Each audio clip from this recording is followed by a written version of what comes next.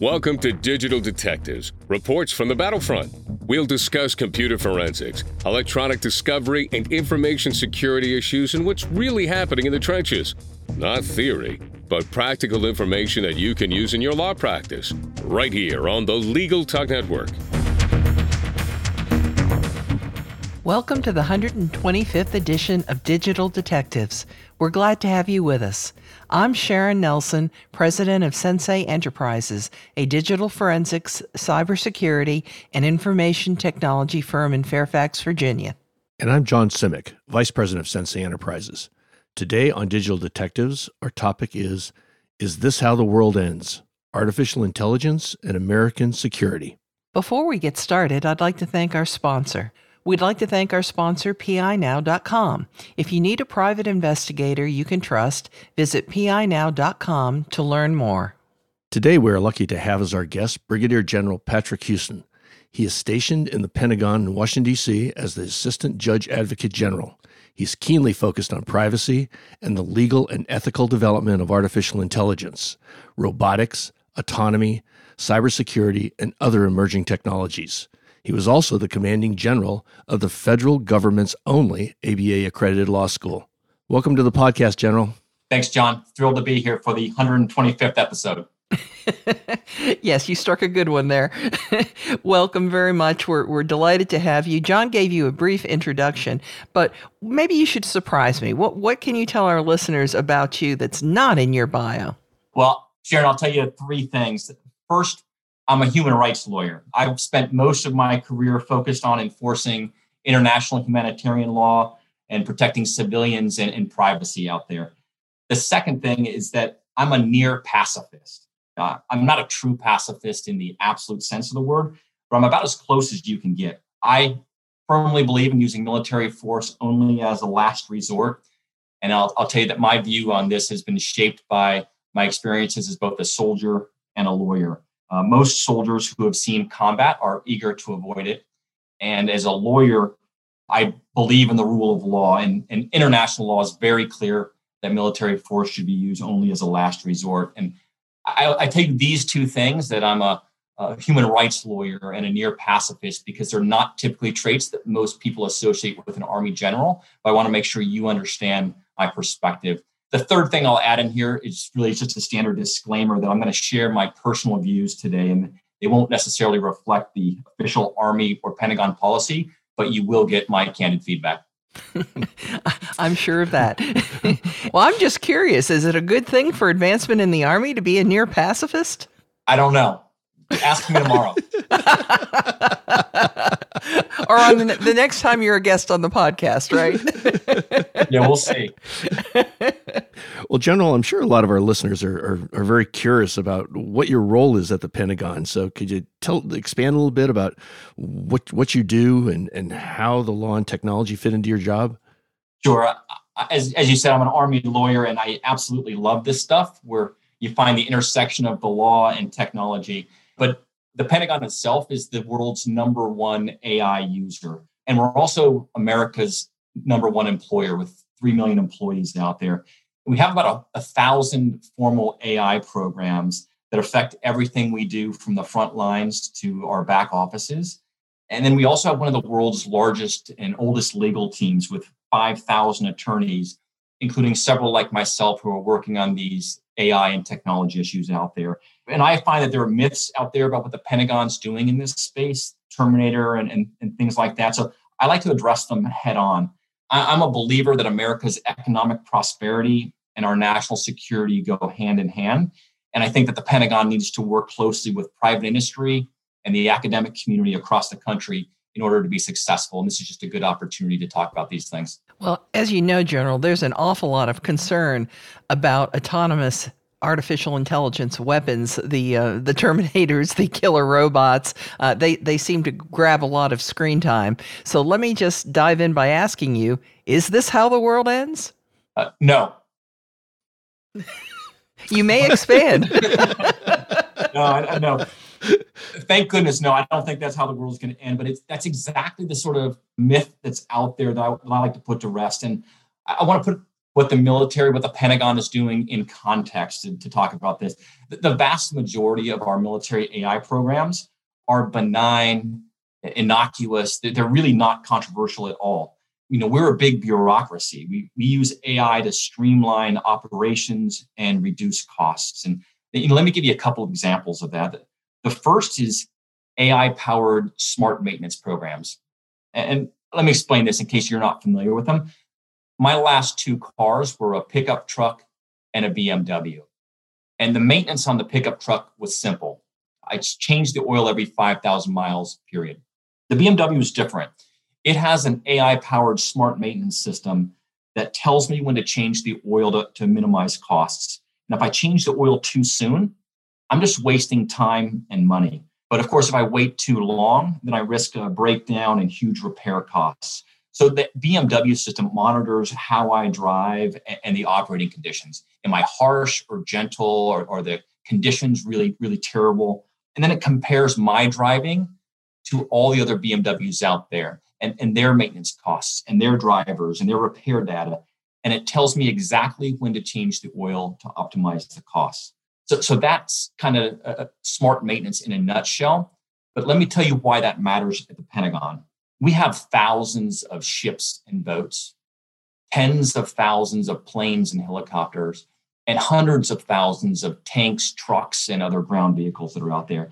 And by using smart maintenance, we can literally save billions in taxpayer dollars. So it should be obvious why we want to do that. Another example, and this one's from the legal field, is e-discovery. We've all seen the impact of e-discovery on our litigation practices.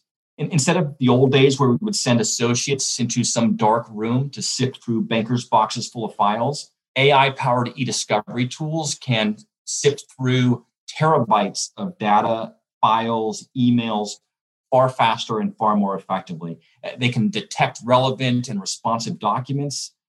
Multiple copies of the same email is delete all the unnecessary ones. It can flag privileged information to not be disclosed to opposing counsel. And it does all these things far faster, far cheaper, and far more reliably than the human associates out there. So again, these are examples of the vast majority of our military AI projects. The Pentagon is just leveraging these AI tools to be more effective, more efficient, and to reduce costs out there, just like most large organizations across the country. Well, General, let's expand a little bit more and talk about the weapon systems. Even though it's just a small part of the Pentagon's overall AI effort, I'm sure it's probably pretty scary to those folks that really don't understand it. What about those killer robots that Sharon talked about? No, that's a fair question, John, and it's one we get out there. I will tell you that the Pentagon has devoted a lot of time and effort to make sure that we do this properly, absolutely correctly. We are completely committed to the legal and ethical development and use of weapons. A couple other things about there. We're very careful to strike the balance between autonomous systems and then human decision-making. The Pentagon rules require us to exercise appropriate human control over the systems and then full human accountability for employing those systems. I'll tell you, these autonomous weapon systems out there have the capacity to be very effective. They can change the speed and the nature of war. And in a global competition, that's really important. Everything's relative. You can't fall behind your opponents out there. I'm competitive, very competitive. I like to win. And I feel like I owe it to the American people to ensure that America's military is ready to win so that we can avoid a war through deterrence. So that's kind of the background here, but I want to share some insights specifically into these weapons efforts out there. As I said, in context, AI weapons are only a small portion of our AI projects. And many of those weapons projects are actually defensive weapon systems that really aren't controversial. And I'm going to give you an example of one. Anyone who's been to Iraq or Afghanistan is familiar with a system called the CRAM. It stands for the Counter Rocket Artillery and Mortar System. And what it is, it's this system that scans the sky with a radar for incoming rockets or artillery that are being shot from the enemy at you. And when it finds one, it does three things at the same time. First of all, there's a loudspeaker that goes off and says, "Take cover, incoming rounds." Everyone calls this the big voice. At the same time, there's a radar that locks onto the incoming rocket. And then third, there's a machine gun that starts firing to hit this incoming rocket in the air and hopefully detonate it in the air. And all of this happens simultaneously in just a few seconds, far faster than any human could ever make any decisions here, because that's really all the time you have with an incoming artillery round. And as I said, we've been using these defensive systems for years, and there's really no controversy there. But it's really the autonomous offensive weapons that could detect and select targets on their own that have people very uncomfortable because of the potential and risk for errors here. And that's what drives the controversy. And that's really what gets 100% of the attention here. I'll tell you that we recognize these risks in the Pentagon, and we're very careful to follow both the law, but also higher ethical standards. Well, I hope that's true because I know a lot of people worry about it. How is the Pentagon dealing with the risks of these AI weapons? And if I can ask another question in context with that, and what about other countries? I mean, I don't have to tell you that some are pretty much moral renegades. They may not follow the same rules or comply with the law. What do we do then? Now, the U.S. military, we follow the law. That's who we are. That's how we operate. That's why we have so many lawyers. And I'm very proud of our legal team and our commanders, our clients out there who are always willing to take the high road. You are right, though, Sharon. There's always the risk of noncompliance out there. You've got terrorist groups, rogue nations. They're not going to follow the rules. But honestly, that's nothing new. We've experienced that throughout history. And it doesn't change our obligation to follow the law, or nor does it affect our commitment to do so. What I will say is that it makes it harder for us to win when we're playing by the rules and our adversaries are not. And I really think that's what drives us to ensure that we're doing everything we can within the rules to get every advantage that we can, technological or otherwise, to maintain our strength and to defend the U.S. And that's exactly where AI comes in, because it's so powerful. And these AI tools can improve everything that we do out there. And I really feel we have an obligation to the American people to try to leverage them to maintain our strength. Well, General, you've mentioned winning several times so far. How would you define winning in this particular context? Yeah, I should have clarified that, John. And I'll say that winning means never fighting. All right. Like I said, I'm a near pacifist, but I'm also a realist. And I believe in having a strong military to deter aggression. And if we have the strength that effectively deters potential adversaries out there, then we never have to use any weapons. And that is by far the best possible type of victory. That's exactly what we're shooting for. So I start with the premise that we need to have effective weapons in order to maintain the peace.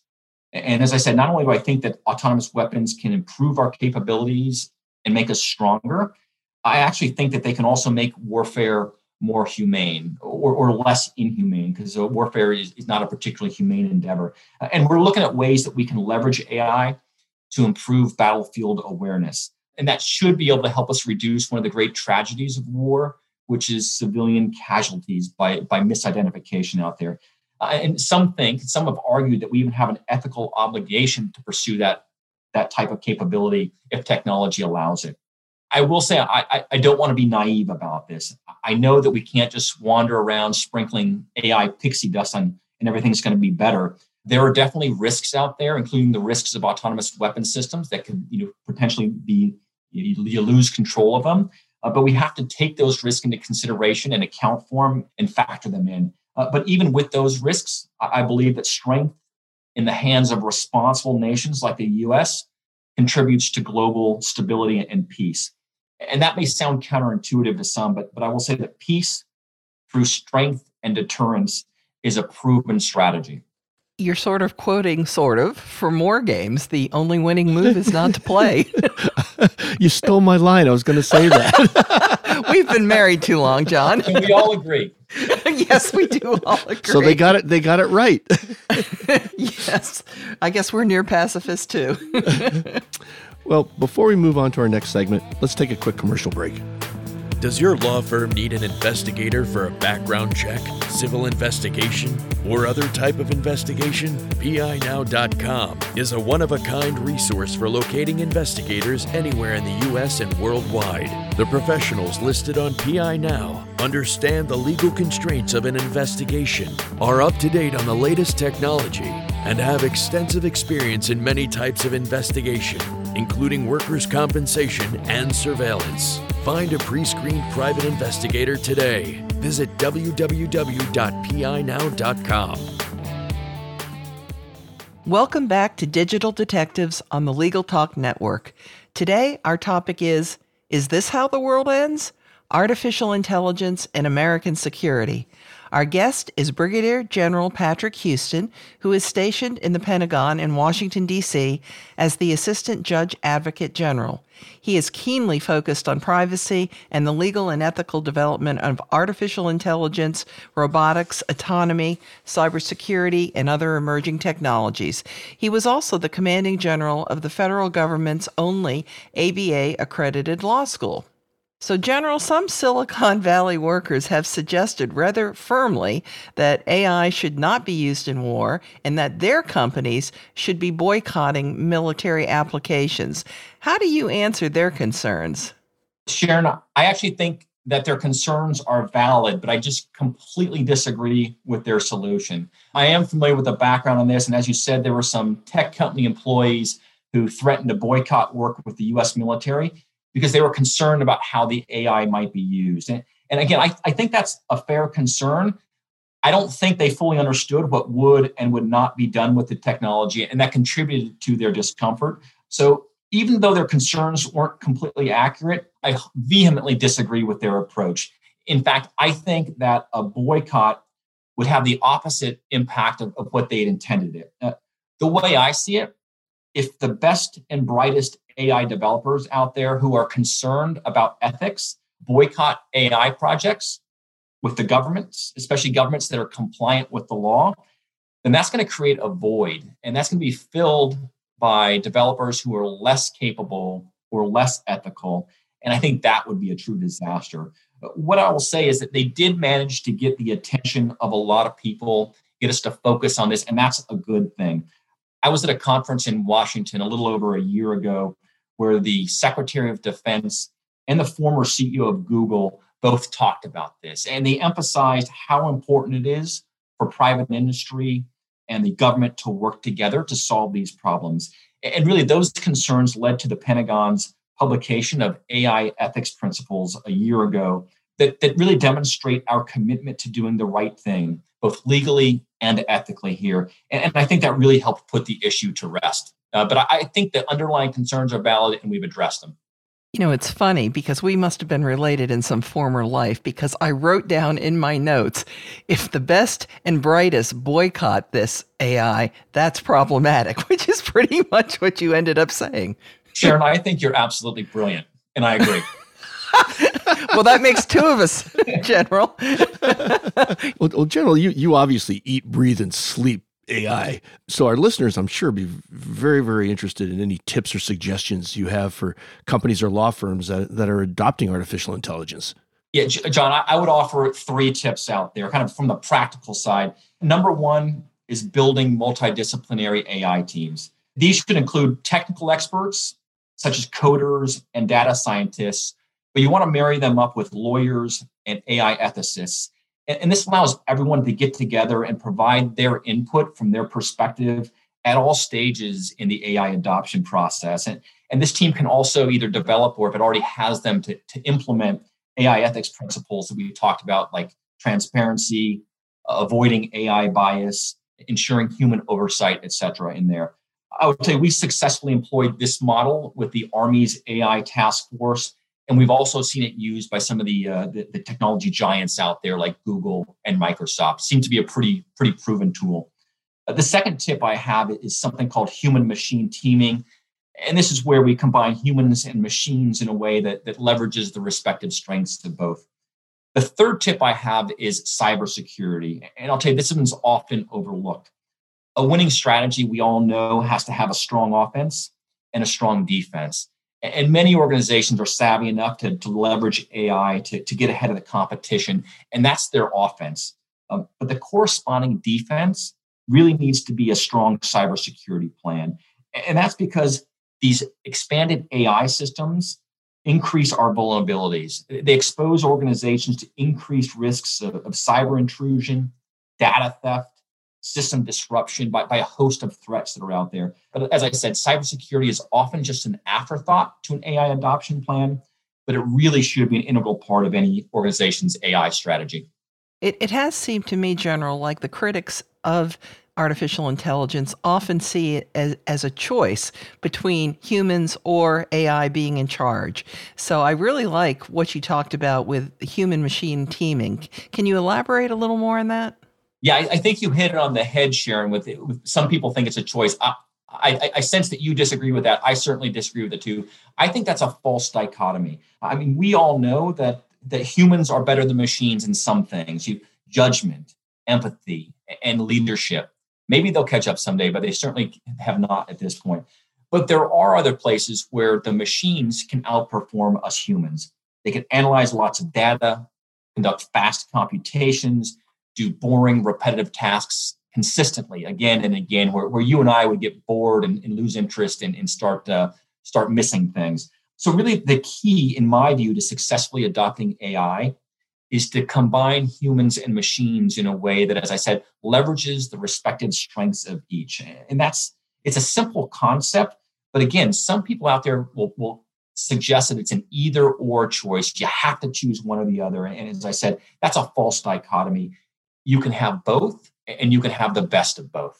General, you mentioned a shift in how technology is developed and that it's really easy for companies to work with the government. But I think a lot of our listeners will find that surprising. How can you share with them some ideas on that? Yeah, this is actually, I'm glad you raised this, John, because not only do I find it interesting, but I'm kind of a geek in this area. I think it's important, particularly for the lawyers out there. And to kind of paint the picture here, I'll say that technology used to be driven largely by the Pentagon and defense spending back in the 20th century. But that was the old model where technology was developed for the military over a decades-long process using an industrial age model. It was very slow, but it did produce impressive results. Think of like the stealth bomber, all sorts of other technological areas where this was employed in the 20th century. You had nuclear technology, the space race, computers, GPS, even the internet itself. All of it was high tech that was developed for the military and later migrated for civilian use. But this is the paradigm shift. Our current 21st century model is the exact opposite. Most of the new technology out there is being developed by the private industry for commercial markets. Think about AI, encryption, collaborative robots, 5G communications, 6G communications now, all of this being rapidly developed by the giants like Microsoft and Apple and Google, but also by hundreds of small, innovative startups, Silicon Valley and elsewhere across the country. And they're doing all of this at the speed of market, super fast. And then the military comes in, we shop for the tech that we need, we buy it from the private companies, and then we integrate it into our military programs. So this is a change, but what's the takeaway for lawyers and companies out there? I would say forget everything you've ever heard about government contracting and red tape. We have switched to a totally different model because this requires a new government contracting process to keep pace with these rapid technological changes and the changing face of the companies that we're dealing with out there, from the big, huge defense giants to these tech startups. And what we're seeing are new streamlined contracts that are far easier, faster, and more flexible. And again, I think this is great news for both lawyers and their corporate clients because it opens up a massive, lucrative market in defense technology. General, there are a lot of people who work for legal tech startups that listen to this podcast. Is there a resource that you would send them to so that they could learn more about this? Yeah, we have a list of websites that it's like a match.com for military requirements and vendors or small contractors or startups that might have products that satisfy those needs. It's a list of websites. I can get it to you after this and post it perhaps on the website. Yes, we can put it in the description. That would be great. So another question that I have for you is, what technology most concerns you and what keeps you up at night? And then I'll tell you if you and I have the same answer. Okay, so you want me to publicly reveal my nightmares, is that right? Yes, that's it exactly. I will tell you that my top concern is deep fake videos that are out there. These are the videos that are either created from scratch or altered to look real. This technology started as Hollywood special effects, but in my view, it now threatens to disrupt both our judicial system and global stability. And as a lawyer or military officer, those threats concern me greatly. This AI technology is drifted outside the entertainment industry, and it's now readily available to anyone out there. A teenager in a garage, cyber criminals across the world. Let me give you an example of something we saw not too long ago. There was a British executive of an energy company.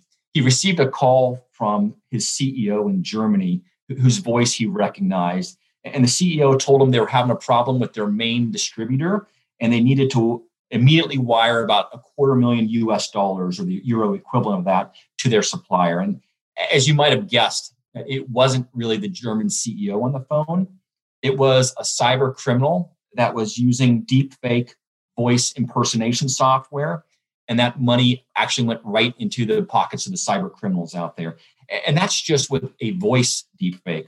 So here's my prediction for our audience out there. Coming soon to a courtroom near you, deepfake evidence. And you're going to see it in both civil and criminal cases, any place where the stakes are high. And obviously, manufactured evidence can erode the integrity of our judicial system out there. A picture used to be worth 1,000 words, and a video was worth 1,000,000. But with deepfake technology, seeing is no longer believing. And you carry that over onto the grand international scale. And we've seen sophisticated election interference and deepfake propaganda. And so the key takeaway from my perspective is that deepfakes pose a significant threat to national security and global stability. And I really don't mean to be hyperbolic about this, but I'm concerned that they could undermine confidence in governments around the globe and truly disrupt world order. I do think that's really interesting because I too worry a lot about deepfakes, even though 96% of them are sexual in nature, but that doesn't mean it's going to stay that way. And unfortunately, the 4% that are around have done a great deal of damage already. And I agree about the judicial system and democracy.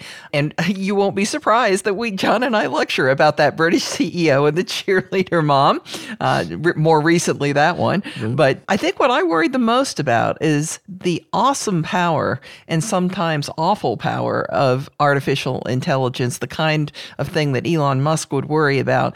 I worry about a lunatic having access to that kind of power and effectively a button to push. I think that's a fair concern. You know, we've looked at tons of different scenarios, and we try to create solutions that can cut off those irresponsible uses out there. But there's no guarantee with AI or any other technology out there. But I think that's a fair concern too. Well, General, I'm going to tee you up for one final one here, and give us your final thoughts for the audience. Well, I will tell you, I love what I do, John. This has been a lot of fun being on your show here today. But I love what I do every day, and I would like to offer to the lawyers or law students out there in the audience that practicing law in this area is a lot of fun. We have one of the oldest, largest, and most diverse law firms out there. We were established in 1775, and our first client is a guy named General George Washington, which I think is pretty cool. We've grown over the past 2.5 centuries to over 5,000 lawyers, and we're always hiring great lawyers, both full and part-time positions. So I'll tell anyone out there in the audience, if you're interested, just Google Army Lawyer, or go to your website and look me up, and I'll be happy to steer them in the right direction. But I really appreciate you having me on the show. It's been a blast. Well, it's been a blast for us, too. We want to thank you for being our guest today. We knew when we had heard you at ABA Tech Show, and then I had the honor of having you as a podcast guest at one of the On the Road podcasts, and that was just a marvelous experience. And this has been a lot of fun, so I think it was serendipity that our paths crossed. Thank you for being with us so much, General. My pleasure. Thank you for having me. That does it for this edition of Digital Detectives. And remember, you can subscribe to all the editions of this podcast at LegalTalkNetwork.com or on Apple Podcasts. And if you enjoyed our podcast, please rate us on Apple Podcasts. And you can find out more about Sensei's digital forensics, technology, and cybersecurity services at SENSEIENT.com. We'll see you next time on Digital Detectives. Thanks for listening to Digital Detectives on the Legal Talk Network. Check out some of our other podcasts on LegalTalkNetwork.com and in iTunes.